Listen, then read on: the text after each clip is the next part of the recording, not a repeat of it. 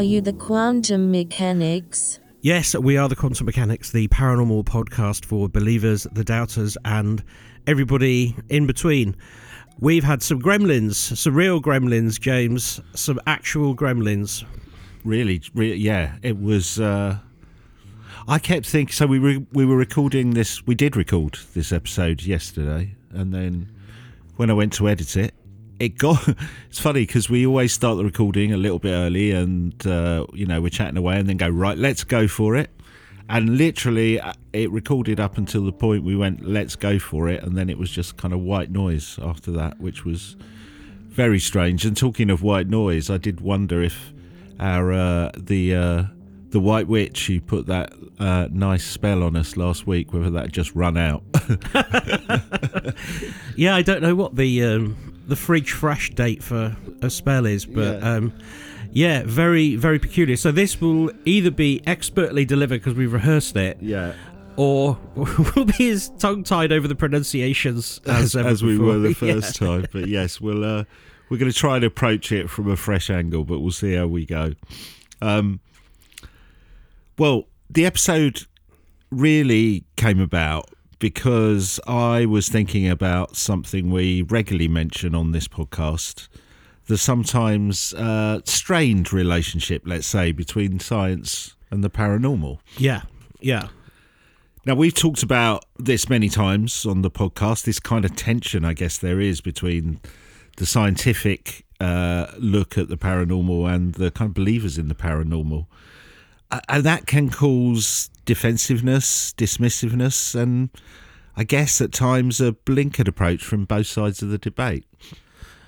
Yeah, it's difficult to... I suppose it's difficult for a scientist to come... if you're doing very theoretical or very empirical research, to just drop in there...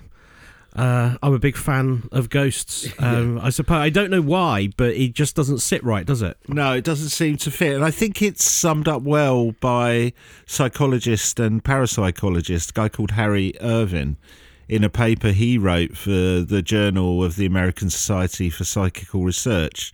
So he wrote this paper in 1993, and he's basically saying that scientists are likely to scoff at people who believe in anything paranormal, and I love this phrase, and think of them all as whack jobs. I'm definitely going to use whack job this week. I've not heard that term for a while. It's a great term. It is. He goes on to say, this type of gratuitous assumption is most common among skeptic commentators who act as a belief in ESP, God, and a belief in the unluckiness of the number 13 are all tarred with the same brush. Yeah, I guess that's the point that we've covered on the podcast, because we cover a range of topics on this podcast. And, UFO topics are different to cryptids, and people have different beliefs and different opinions on them, but I guess he's saying sometimes scientists just lump it all together and go, well, it's just crazy. Yeah, we're all whack jobs. We're all whack jobs. Yeah. But I think probably people in the UFO community think ghost hunters are whack jobs, and Bigfoot hunters think that UFO hunters perhaps are whack jobs. I suppose you get factions within the greater community. Yeah, exactly. And I think this is what Irvin goes on to talk about. He says there are at least 7 different types of paranormal belief, including traditional religious beliefs, parapsychological belief, witchcraft, spiritualism, superstition, extraordinary life forms. I guess that includes UFO encounter or alien encounters and cryptids. Mm-hmm.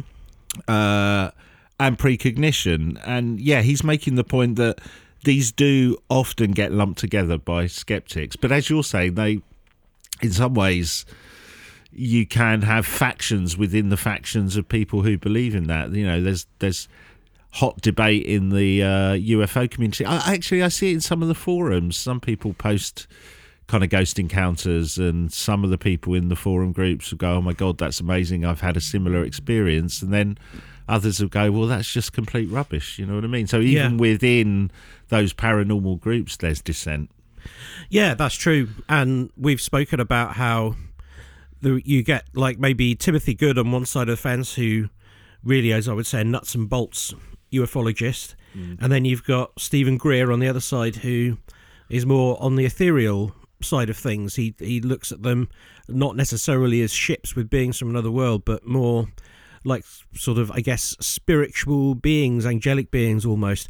And I'm not sure where their two worldviews join up really, apart from there is something in the sky, you know. Yeah. I was thinking this is similar.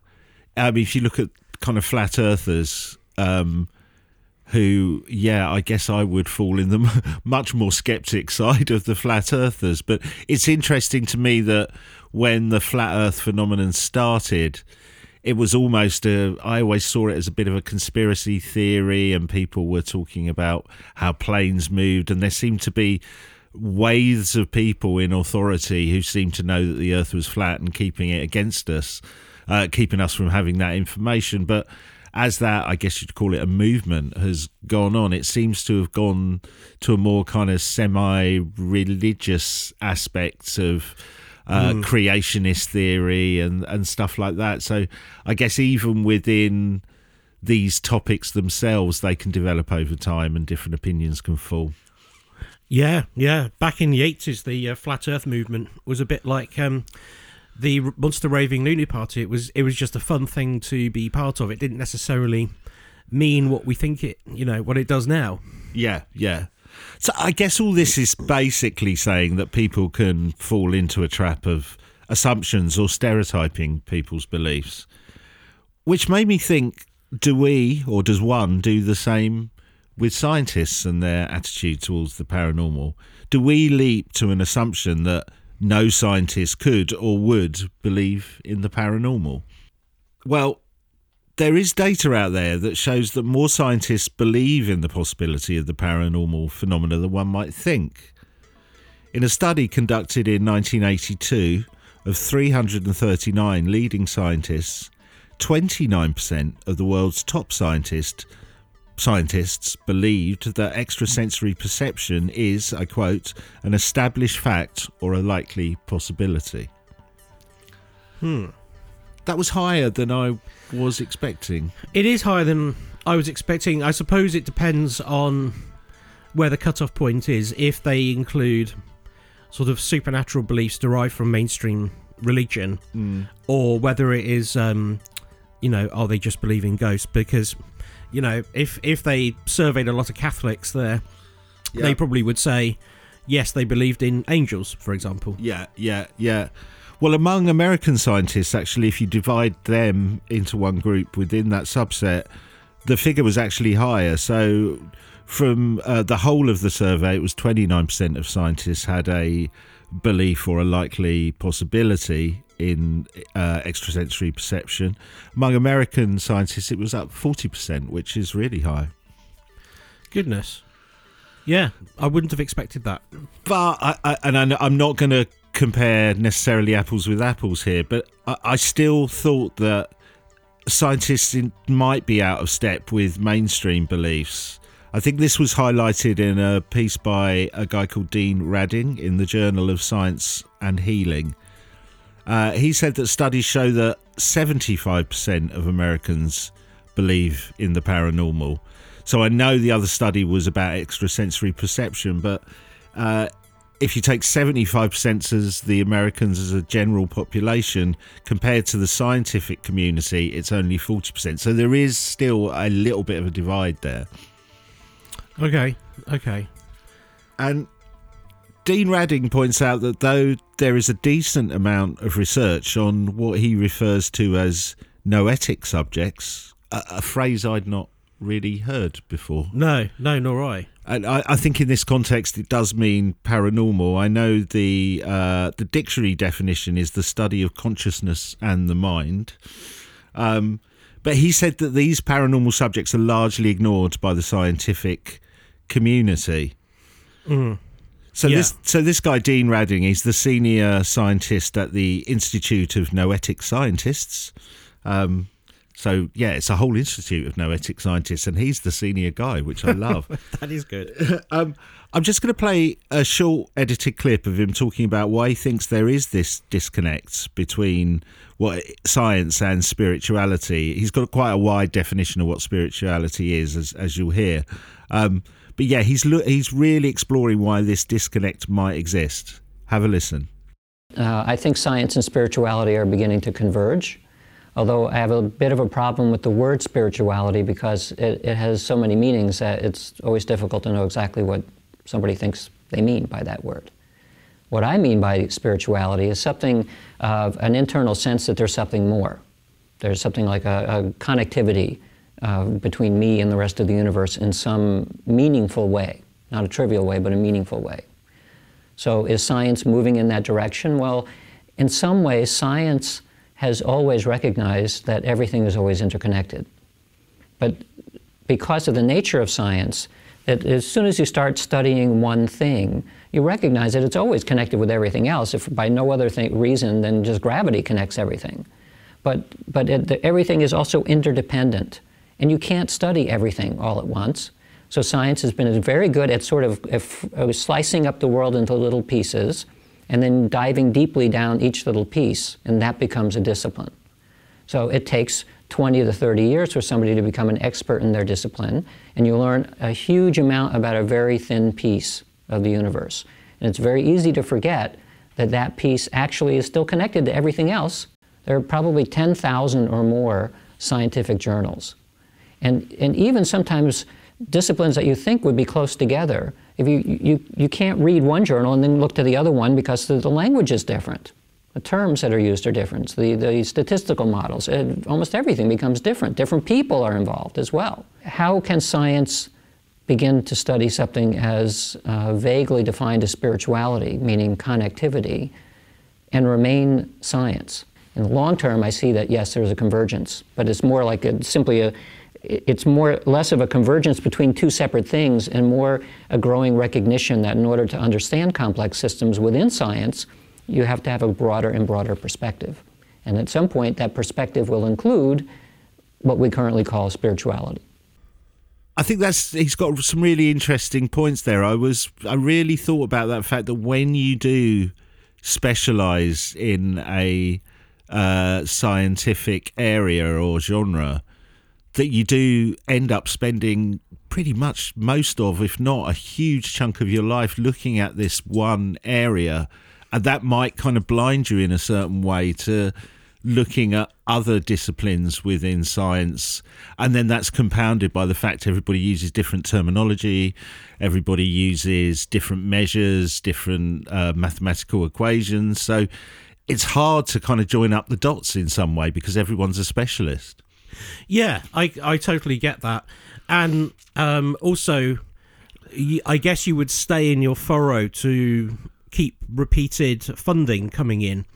Whereas, if you're doing nuclear physics and then go, got an idea, I'm looking into werewolves, yeah. You're not going to get the funding that you previously had, and therefore you'll probably lose your tenure. Yeah. So... Yeah, can you imagine that conversation when you go to the university? I know I'm the leading kind of nuclear physicist. I'm thinking about switching to do a bit of werewolfing. What do you reckon? But also, what scientists tend to do is look into either empirical or theoretical sciences, which you can have a hypothesis for. I mean, the best hypothesis we've got for ghosts, I suppose, is they're the spirits of the dead. How on earth are you going to test that? Yeah. How does that work? Yeah.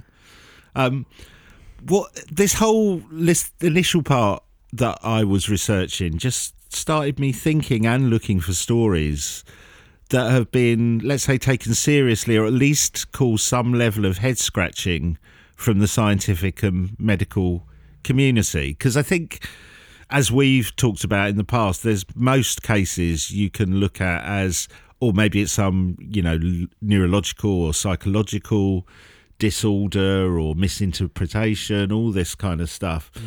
But so I was trying to focus on ones that have had some, let's say, taken seriously by the scientific community, even if they don't necessarily believe in the paranormal aspect of it. And I wanted to begin with the case of someone called Uttara Huda. Her case was looked at by the British Medical Journal, also the University of Virginia, and was originally investigated by 2 psychologists in India. I'm going to summarise the piece not from their source material. I'm going to summarise it from a paper in the Society for Psychical Research, simply because they were the ones who had the most comprehensive detail of the case that I could find. Okay. And as usual, with a quantum mechanics episode, there are going to be some terrible mispronunciations from me over the next few minutes. So I do apologise. So this is the story of an Indian woman called Uttara Huda, whose personality and memories abruptly changed at the age of 32, where she would transform into a rural villager who lived and died over 150 years before Uttara was born. Uttara would fall into a trance-like state and was temporarily transformed into this woman who had died a century and a half earlier. During her trances, Uttara was unable to speak her native Marathi language. However, she was able to speak Bengali fluently in an archaic dialogue. Outside of her trance-like state, she only had a real basic understanding of Bengali, so this was a real transformation for her. Researchers interviewed Uttara between 1975 and 1977, when she was in these trance-like states, where she claimed to be a woman called Sharada. Uttara gave them a huge amount of detail of her life as this, I guess, reincarnated woman is what the story is. This is the assumption, isn't it? Yeah, definitely. So over the course of many interviews, Uttara, manifesting as Sharada, told her life story. Her ancestors had settled in a place named Kastapur. Her grandfather had moved to Bansberia, one of 7 villages that were together named Saptagram. They get more difficult, but I think I managed that. You're doing all right. I'm doing all right, aren't I? Saptagram is a very forgiving name. Yeah, it really is. She was born in Burdwan, Bengal, on Janmashtami Day in the month of Bhadrapad. We went through this last time. You should have just said it in English. Yeah, last time we recorded this, I did say to Ben I should have just used the brackets which said between August and September. I didn't learn, did I? No. She claimed her father was a priest at a nearby temple, and when she was 2 months old, her mother died. Her father remarried, but Sharada was raised by her aunt and uncle, who had no children of their own. She was taught to read and write by her father's cousin. When she was 7, her aunt arranged for her to marry her husband's nephew, Vishwanath Mukhopadhyaya, a physician. He and Sharada lived for 2 years with his parents, but his father opposed the marriage, leading to quarrels. The younger couple eventually moved out. Her father died when she was 18. The family moved back and forth between Khulna district, which was then part of Bengal but now is in Bangladesh, and Septagram, as we mentioned earlier. Sharada suffered 2 miscarriages and then became pregnant a 3rd time. When she was 5 months pregnant, she travelled by cart from Shivapur, where she was then living, to Saptagram, leaving her husband at home. I mean, the level of detail she was giving is amazing, including stuff like this. She said she left her diamond nose ring and 125 rubies in a cupboard for fear of bandits on her travels to and fro. While staying with her aunt in Septagram, she wrote her husband asking him to take her on a pilgrimage to thank the goddess Tara Devi for a safely completed pregnancy. So what's interesting about this is complete, as this character, completely different religious and cultural beliefs than her normal state. So that's really fascinating, I think. Yeah. She's got different reference points when she's in this character. Yeah, definitely. But the trick is going to be verifying it, right? Yeah, absolutely. Less than 2 months into the visit, she was bitten on the right toe by a snake while picking flowers. She recalled being carried on a litter or palanquin, which I think is like a cart, and then losing consciousness. So effectively at this point, the implication is she died of this snake bite. Sharada in Uttara's body did not remember dying or anything else. She didn't remember anything else between losing consciousness and awaking in the body of Uttara in Nagpur over 150 years later. When she was questioned about why she thought she'd been reawakened, she said she came walking in search of her husband. So in terms of detail, during these taped encounters, Sharada gave the names of her father, mother, stepmother, her father's cousin who had taught her to write, the husband of the aunt she'd been staying with when she was bitten by the snake, her husband and her husband's father. She also mentioned several place names. Now, researchers tracked down a family in Bengal who matched the descriptions and some of the names that Uttura gave. Information from the family and investigation of historical records backed up a lot of the detail that was being given by Uttara, including the name of her father and the family story of a female member of the family who was killed by a snake bite. Uttura also gave descriptions of temples and buildings in the area that were correct and would be unlikely to be known by anyone outside of that local area.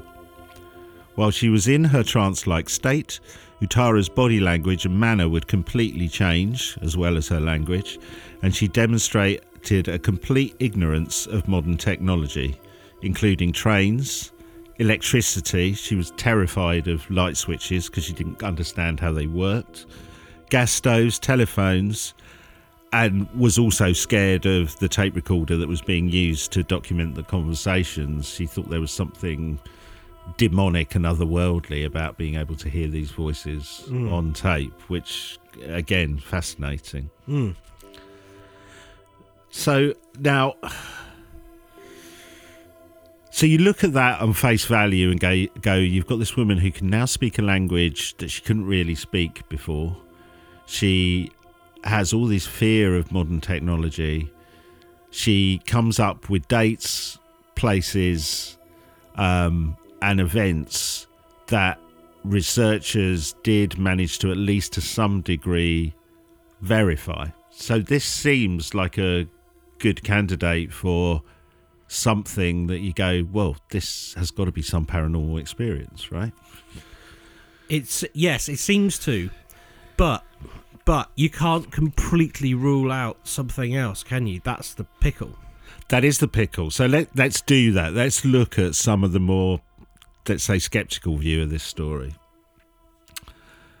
It has been argued that Uttara could have been suffering from dissociated identity disorder. So we've talked about dissociation in relation to the paranormal before on the podcast, you know, all kinds of hallucinations and stuff.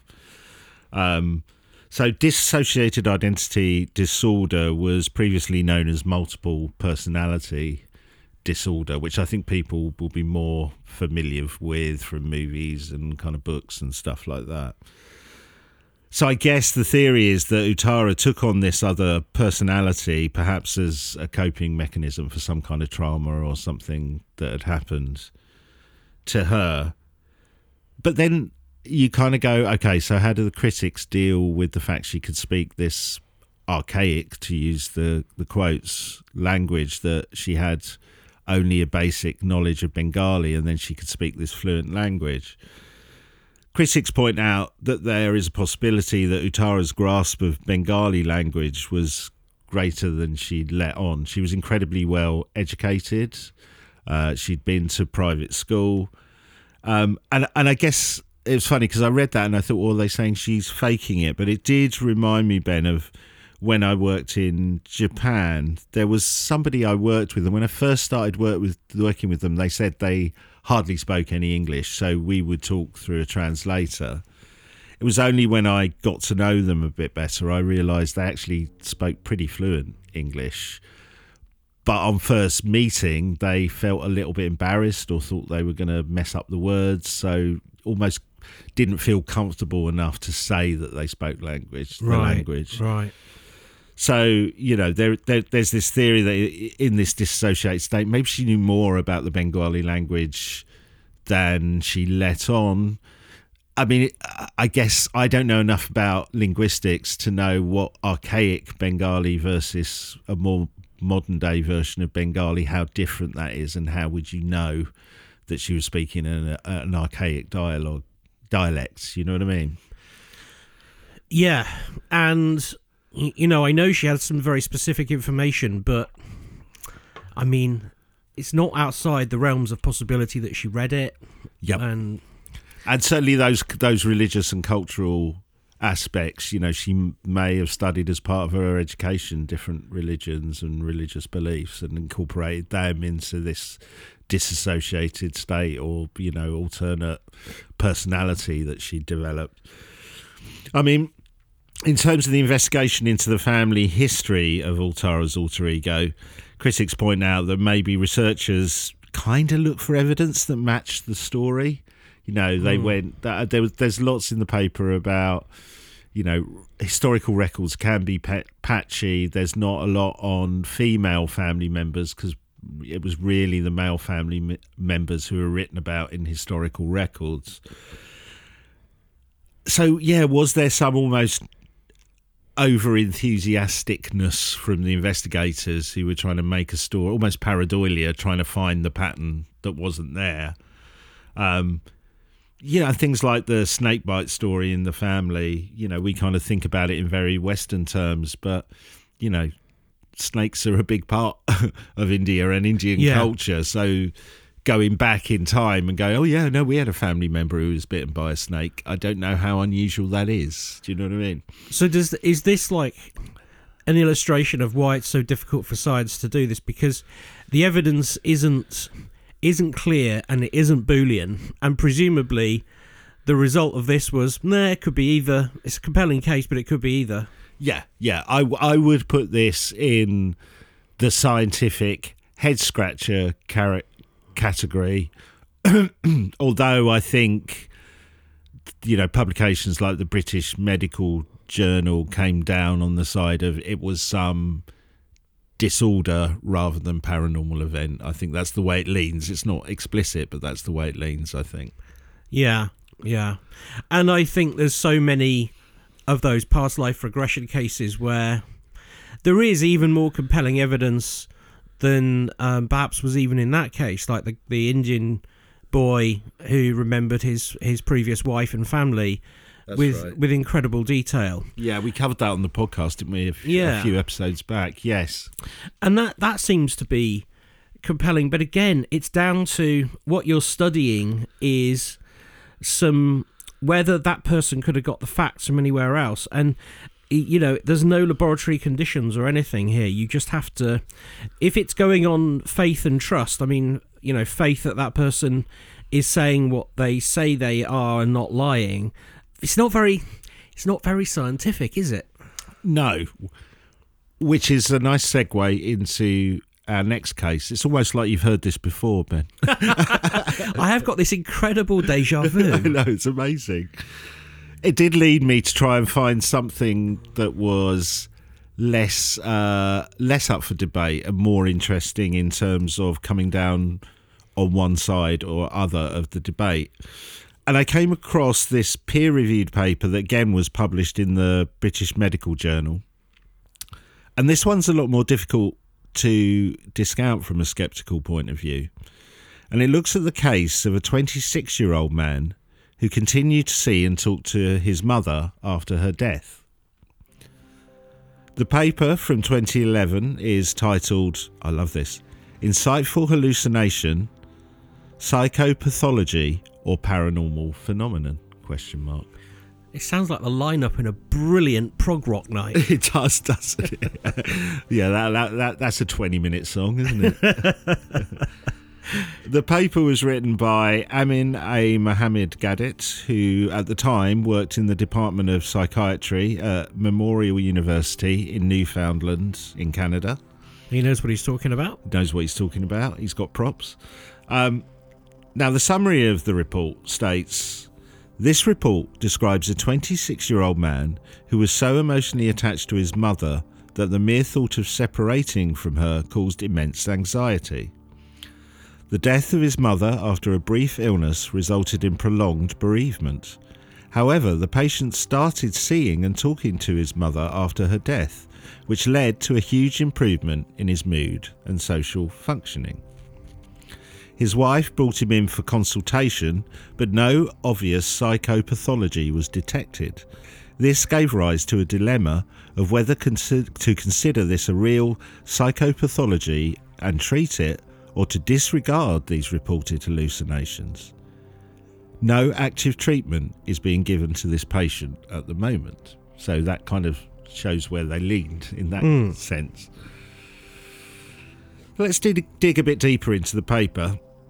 The patient, who's not named, is, or was at the time, a 26-year-old successful businessman who was extremely close to his mother. His mother was diagnosed with a terminal illness and was expected to live for a few months.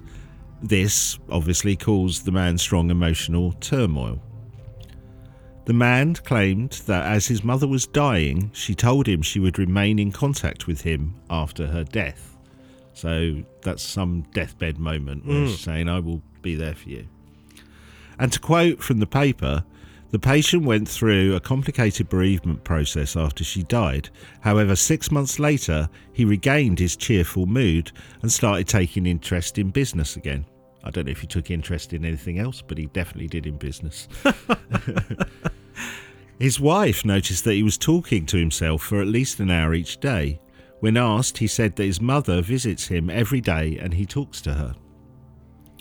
This was his firm belief. There was no deterioration in his personality and no other features worthy of note. His wife persuaded him to visit a psychiatric clinic for assessment despite his resentment. He said that this contact with his mother made him happy and kept his life normal. Apart from this history of meetings with his dead mother, there was no other information of relevance. There was no significant medical history or family history indicating any mental disorders. A thorough clinical history revealed nothing except this hallucination. The patient had retained insight as he believed that this would not happen normally, but in this case it was a special occurrence brought about by his religious belief. I think that's interesting as well. I think the point they're making there is because he was aware this was unusual and, you know, that it wasn't a delusional state, because he knew there was something weird about it, but he was just going with it, basically. I'd love to know what they talked about. Yeah, interesting, isn't it? His physical examination was unremarkable and all laboratory results were normal. MRI did not reveal any pathology. He was also tested for mental disorders, but none were found. He was also referred for a second opinion, and once again, nothing that would explain this phenomena was identified.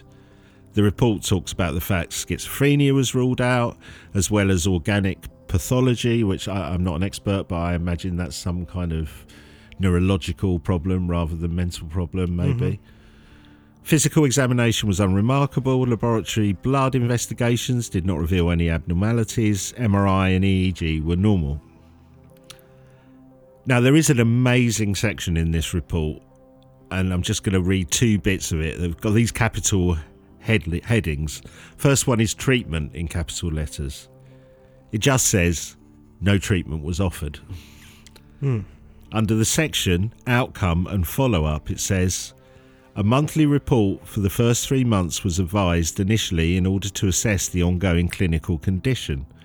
After 7 months, the situation remained unchanged, and the patient was given monthly follow-up appointments.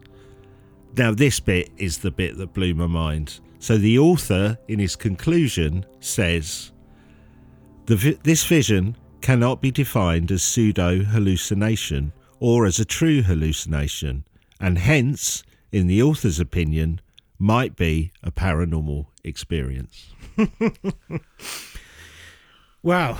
So that's a proper scientist coming to a paranormal conclusion. Yeah, I guess as much as you will come to that conclusion in a peer-reviewed scientific paper, he's used the words "in the author's opinion" carefully, and the word "might be a paranormal experience." But when you read the whole paper, it's basically leading to that point that there is no previous history of anything abnormal physically or mentally. He's been tested for all these mental disorders and physical disorders, nothing. He's aware that him talking to his mother or her visiting him every day for at least an hour is unusual and is not, quote unquote normal. And because of that awareness, it's, that makes it even more intriguing. So, yeah, I guess they almost Sherlock Holmes-like, they're left with the conclusion that, it might be something paranormal. That is quite bizarre. But also, I'm desperate to know more about the situation. Like, does he go in the kitchen and she's standing there and she's like, what are you having for dinner? Yeah. It's like lasagna. And she's like, oh, I used to love lasagna. Yeah. I don't know how that works. Yeah, and I guess this can fall into two cases of some kind of paranormal activity. I guess the only skeptic route left is some kind of mental delusion that's not been identified so far by the medical or scientific world, or possibly in some ways he knows it's a fantasy, but it gives him comfort and is working, so he's just going with it. Do you know what I mean? Or alternatively, it could be a tulpa, right? Yeah, that's really interesting. That hadn't occurred to me. That's a great idea. It could be. That would be fascinating in itself, because a very personal. Well, I guess that. Yeah. What's the difference between an hallucination and a tulpa? That's another debate for another day, I guess. Yeah. Well, I suppose the test with a tulpa is because other people can usually see a tulpa. Yeah, I wonder if which other is people not the could see case them in or this not. case. But is it? Did he not? I wonder. Ever say to his wife, "Do you not want to meet your mother-in-law again?" I don't know. The only bit in the paper that references that is that his wife visualised him talking to himself rather than talking to anyone there. Oh, I see. Yeah.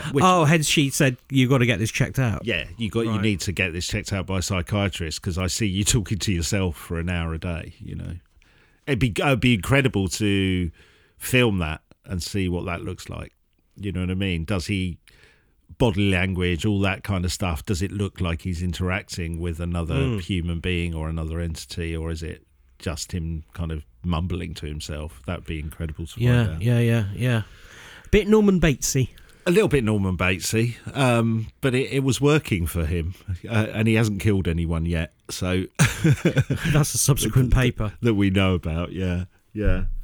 Well, from a medical professional acknowledging in a peer-reviewed paper that a patient may have been having a paranormal encounter, to a more personal story from a member of the medical community, again written in the British Medical Journal. Now, this is a published article with the name of the author attached, but I've decided to omit the name because even though it is a published piece and has been featured in other articles and news stories, I felt it deals with the death of the author's son, and it comes from a deeply personal place. And his intention in writing it was to have it published in the British Medical Journal as a way of explaining to other medical professionals how complex bereavement is and not to discount people's beliefs. So in some ways, I think using his name in the context of our podcast feels a little outside probably what he intended originally. So I've left his name out. Does that make sense? Yeah, that's perfectly good, yes. So the article was written in 1992 by a medical consultant, and it does deal with the death of the author's son. I wanted to include it because I thought it was deeply moving. It certainly moved me when I read it, and incredibly brave for someone to talk about a potential paranormal encounter in basically their professional journal, Yeah. a scientific medical journal. Yeah, it is. So I'm going to read pretty much the whole piece, and then we'll have a talk about it. And like I said, it does deal with some emotional subjects, so bear that in mind. So the author says, 2 years ago, my son, 12 years old, was killed in a car accident, and my wife and 10-year-old daughter suffered multiple fractures. The first year was a nightmare, and the second year has been a bad dream. Perhaps my therapeutic catharsis may help other doctors who deal with disasters on a daily basis. I have always found the paranormal fascinating, but have never experienced anything remotely paranormal. On the night of the accident, I arrived home and found no one there. I immediately knew that something terrible had happened. I rushed from room to room looking for evidence of a burglary or even a struggle. I recall the cold sweat and palpitations and bowel writhing of sheer panic. I fought to think coolly. It was Tuesday, my son's scout evening. My wife must have broken down with the children and the dog. I ran to my car and drove fast. At the large roundabout half a mile away, the road was blocked by a barrier and a policeman. He said, "There's a big accident up there, sir." I replied, "I think my family are involved." He said, "That's statistically most unlikely, sir." I drove furiously to the hospital. I asked in the accident and emergency department whether anyone by my family name had been admitted. The receptionist's features changed and my worst fears were confirmed. My wife was sitting on a trolley, pale, with an oxygen mask, with fractured ribs, clavicle and pelvis, and totally disoriented. "Where are the children?" I asked. "They're in the car," she answered. My panic worsened. I began to stride throughout the department, trying to find them, until restrained and mildly reprimanded by a senior house officer. The timing of events over the next few hours is a complete blur, but eventually my daughter was brought in on a stretcher, conscious with multiple fractures. "Hello, Daddy." I felt immensely relieved, but it was an interminable time before the consultant told me of my son's death. I already knew this must be so, but I had previously calculated that if they'd been driving home after my son had been dropped off at Scout headquarters, he would now be waiting outside to be collected. I was leaving the hospital on this desperate mission when a nurse asked me gently to wait a little longer for the consultant. Daily, I walk along the hospital corridor which runs from the accident and emergency department to the pathology block and the mortuary, and I can recall every step of that short journey with the hospital chaplain and policeman for the identification procedure. Not going to go into this bit because it's very harrowing. After that event, my next thoughts were of the next morning's clinic, which I could not face. I telephoned my friend and colleague to ask him to say I would not be there. He was with me in a flash and plied me generously with whiskey and brandy until that night I could sleep. My wife and daughter spent the next 2 months in hospital, and we were all surrounded by many supporters who warded off our insanity. Excessive visiting with them was a major problem. We often heard the next knock on the door with dread, usually when my wife and I were trying to grab a few minutes of mutual rationalisation or psychotherapy. More paranormal phenomena? Only one.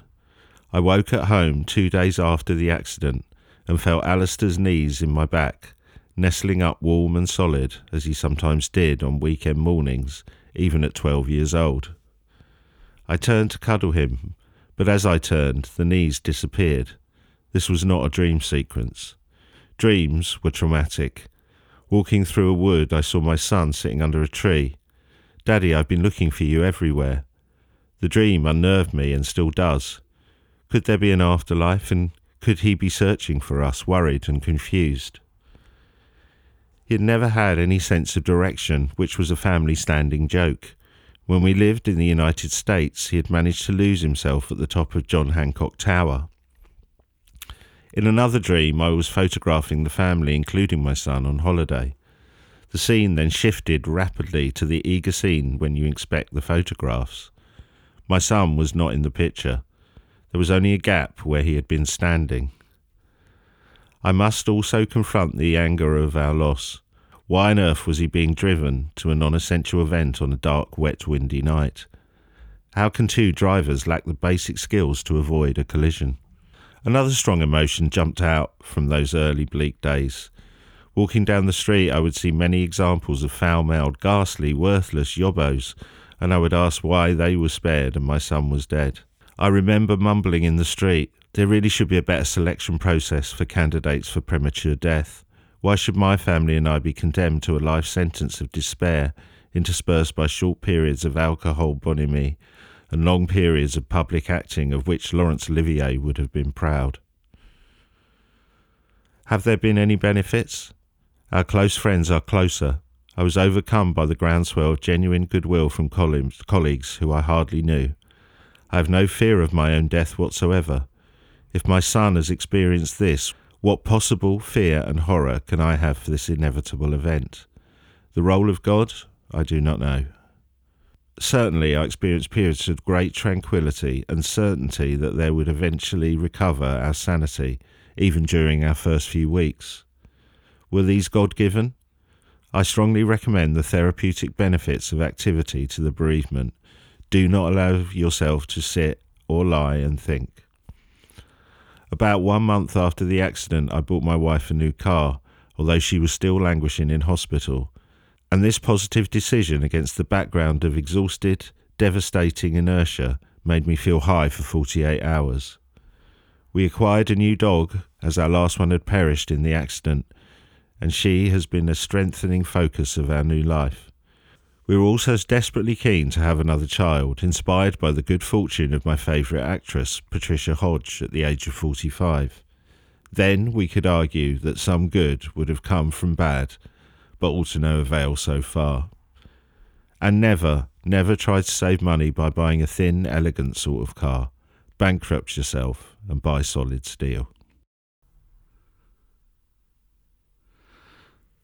So, yeah, that story really touched me. His braveness and honesty in sharing that experience for the benefit of others. Yeah, and fully includes the paranormal element, which, I mean, last time we spoke about this, you made the very good point that it felt like that bit had been toned down a little.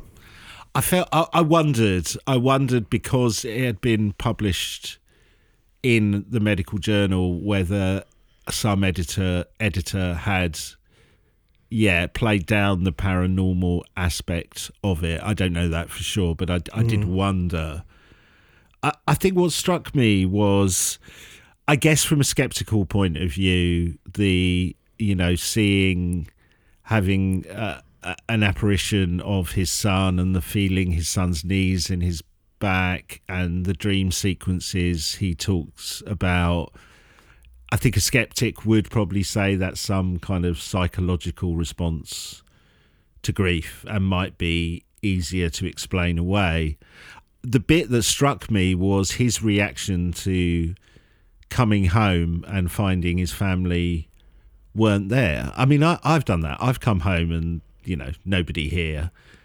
My first thought is not, oh my God, there's been an incredible disaster, and go into a panic. It's go to the pub, isn't it? Yeah, it's kind of, well, hey, it's quiet. But yeah, I mean, even if you've got some concern, it's kind of tempered by your logic. Whereas it feels like for him, he almost knew immediately that something was up and something serious was up. He just, what he describes was going into a panic. And I think even if you can explain away his encounters with his son post-death as grief and psychological, I think it's harder with his reaction to coming home and finding them not there. Yeah. And I suppose it'd be interesting, but not practical, of course, to ask him after time has passed, reflecting and seeing whether those elements really were grief or whether they were really paranormal.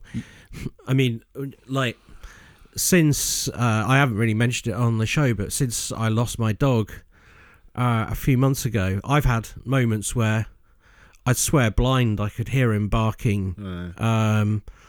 But I sort of think that's my imagination playing tricks upon me. But other people swear blind that it's not, it's a visitation. So I don't know. I wonder what he would say. I think that's a really interesting point. I know arguably you never recover from a big loss or a big grief, but I think it would be really interesting to see how he reflects on how he felt at the time of writing that piece, how he feels now he's further along or been through more of the grief process. I think that's a really good point. Yeah. Well, I don't know how to segue out of that in any smooth way, so I'm going to go a bit one show now. Joke about sausages? Yeah, not quite. If I could think of one, I'd use it. So, Ben, when it comes to paranormal topics, we like to think we've got a certain level of, I don't know, expertise, would you say? Experience? Yeah, I would say, I guess we spend a lot of time thinking about it and reading it. And research. And researching it. So I could hold my own in a debate, I guess. Well, I think really after my next section, we might think that we are just gifted amateurs at best. And if we really want to be taken seriously in the paranormal field, we maybe need to take a degree in the subject. Okay, I might put gifted amateur on my LinkedIn. Yeah, they've got their business card. It does sort of sound like I'm like a child being wheeled onto Blue Peter. Yeah. Somebody who can play the sailor's hornpipe in 13 seconds. You know, you are quite good at that, though. So I thought, well, if we're going to get educated, I better see if there are any credible paranormal courses out there. And I found quite a few academic possibilities for us. Let's start with the University of Edinburgh Koestler Parapsychology Unit, which does all sorts of interesting stuff. I love this. Their motto is promoting excellence in parapsychology research and education. It's good to have a motto. Yeah. I mean, maybe it could be a little bit more catchy, but I like it. They conduct research and studies and teach a balanced approach to paranormal subjects. It's worth, if you go to the University of Edinburgh and either search Koestler Parapsychology or just Parapsychology, they've got a whole section of the website that's devoted to this unit and how it ties into degree courses and other kinds of courses, and they do all paranormal studies, and looks really, really interesting. Made me think, we should get in contact with them, have a chat with them at some point. Yeah. And they've been teaching courses for over 50 years as well, so they're not just jumping on some kind of paranormal bandwagon or whatever. They've been doing it for 50 years. Yeah. Now, if we'd rather study in England than Scotland, we could look into a course at the University of Exeter titled Ghosts, Witches and Demons, the Renaissance Supernatural. Oh, that sounds fun. It does, although it might be a bit highbrow for me and you, Ben. Well, certainly for me, I don't want to speak for you. But it basically studies the supernatural in fictional written works. So by Shakespeare, they study Milton's Paradise Lost and other written works between 1580 and 1680. Oh, damn it. No Hanna-Barbera. No Hanna-Barbera, no Scooby-Doo. Damn. Might not be right for us. But, if you're of more that Shakespearean lean and you like the paranormal, that could be the course for you. Now, if we fancy studying in Scandinavia, Ben, and why wouldn't we? I do love a Nordic country. I don't know about you. Me too. Yes. I love a roll mop. Yep. You can take a course in Satan in the History of Ideas at the Uppsala University in Sweden. Okay. What's that about? I think it's how Satan is incorporated in both fictional and folklore tales, and the implications of why. Okay. Is my understanding. If you don't fancy that, we could study witchcraft and magic at the University of Oslo, which would be Hogwarts. fun, wouldn't it? It would be fun. It would be fun. Witchcraft and magic does sound like a lesson in Hogwarts. It does, doesn't it? Yeah. Yeah. Oh, I've got. That's so brilliant. Me and you walking along campus. Oh, double witchcraft. Oh no. Now this one I found, which I thought might be good for James from the Lawmen. It would involve him travelling to America, but he would. I don't think he'd mind that. He could enrol in the University of Pennsylvania's course on folklore and folk life. Oh, very good. Yes. And this one, which I thought sounded very interesting, and this is the one, to be honest, when I was looking at these courses, I thought, oh, I'd love to do this one. This is a course at the University of Arizona called The Paradox of Horror. What a great title for a course. Ooh. Which takes a deep dive into horror films, why we find them both enjoyable and scary, and as well as the political and cultural function of horror. It examines issues such as censorship and regulation of the media industry, among other topics. Oh, that sounds fascinating. That'd be great, wouldn't it? It really would. It really would. I'd love to do that. Because you get to watch all those great horror films and then kind of analyse their relevance in cultural settings. Yeah, yeah. As I told you last time, I once knew a doctor of horror movies. Oh yeah, that's right, Dr. Horror. Dr. Horror, who became a blues singer, but that was his speciality, and he had a subspeciality which he did his doctorate in, which it was vampire movies. Oh, brilliant. No, it's quite good, isn't it? He is the kind of person you want to get sat next to at a dinner party, isn't he? Yeah, he was absolutely fascinating talking about them.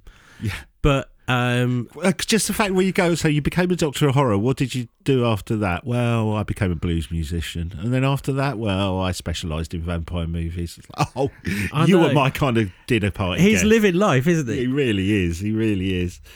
So I don't know. After running through those courses, I thought my closing would be, I feel slightly underqualified and unscientific to pontificate on paranormal topics, but actually I got completely sidelined when I was researching that, going, oh, I want to do that course. I want to do that course. Yeah. I want to do that course. Like, what annoys me is nobody at my school ever pointed out that you could do this as a subject.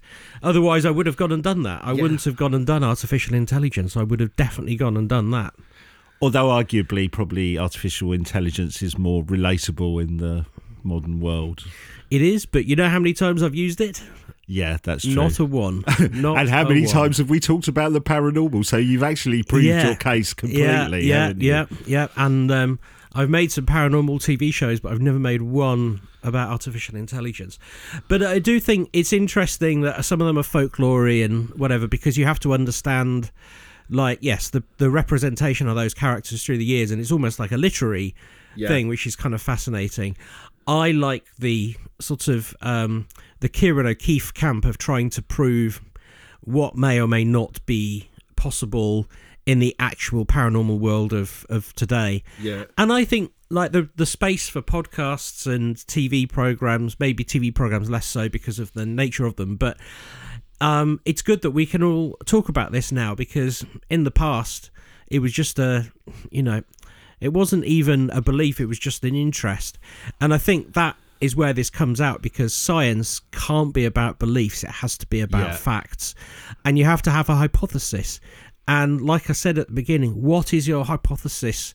There's only, if you talk about, my favourite topic of the werewolf that lives in the forest near Birmingham, the only hypothesis, there's two. There's either it exists, there's three actually. It exists, it's mistaken identity, or it doesn't exist. Yeah. And you can prove any one of those things through eyewitnesses, but to actually prove it, you'd have to go and stake it out, and then you get into subsections of, yes, but it's a shapeshifter. it's invisible, and you an just alien. then it's an alien. You just go round and round and round in circles. But I think you're making an interesting point, and I think if there's any summary from this episode, that's it. That I've had this when people ask me about the podcast, or what do you do? What do you do in your spare time? And I say I do a paranormal podcast. You do get a kind of slightly weird look. Oh, you believe in all that stuff, do you? And I think what that kind of is what you're alluding to. And I always find it difficult to explain. I'm going, well, it's not necessarily about believing in something. And I think what this episode has made me realise, whether researching or presenting it, is if I get asked that question, I'm not going to say, no, I haven't got a belief in the paranormal. I have a curiosity. And that's the truth, right? That's what I have, a curiosity. That's true. And I think anybody says they don't have a curiosity about it probably just hasn't thought about it enough. They probably don't go to the lengths that we go to. They probably don't subscribe to the 14 Times, and my podcatcher is full of other people's paranormal podcasts that I love listening to. But I think if you sat down with anybody and said, yeah, but are you sure? Are you sure? They'll have a story. They'll go, well, my Uncle John, he did tell me once that he thought he saw something in a graveyard. You're like, well, there we go then. Do you not want to know what that was? Do you want to know how that happened? Yeah, you're not curious about what that was. Yeah. I think that's a really good point. I think this debate about science versus the paranormal will continue. But I guess... No, it's done. Yeah, it's done. Well, but I think in a way it's like, I guess what I'd love to see is it's not a case of either or, that either side stop making assumptions and go, well, look, okay, like you said, ghosts are going to be pretty impossible to prove from a scientific perspective, but let's not just shut down people's opinions and beliefs around it, even if you disagree with them. And like we said, it's 100%. Nuanced. I certainly disagree with certain people's views of what ghosts are, as did you. If we dig into things, me and you disagree on topics all the time, but it's not combative. We'll listen to what we've got to say, right? No, and it has to be a process of building ideas, because there isn't going to be a one idea fits all. I do have a very strong suspicion that ghosts, UFOs, cryptids, they're all part of the same phenomena. They have a common cause, but I only suspect that. I can't possibly begin to prove it. Nobody can. But I think there's another reality that we're seeing glimpses of. But that's only because I've been speaking to people like you and other people, and it's made me think, and it's made me go in that direction. 12 months ago, I wouldn't have thought that. Yeah. I really wanted to go, we've all got to be nice to each other and accept other people's point of views, or what Ben just said, he's a complete idiot.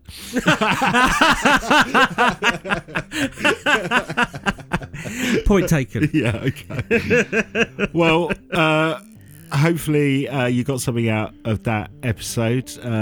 As usual, please like, subscribe, tell a friend, do what you can to help support us. We really appreciate it. And we'll be back with more quantum mechanics next week. Yes, like, subscribe, give us a review. See you next week. Bye-bye. Bye.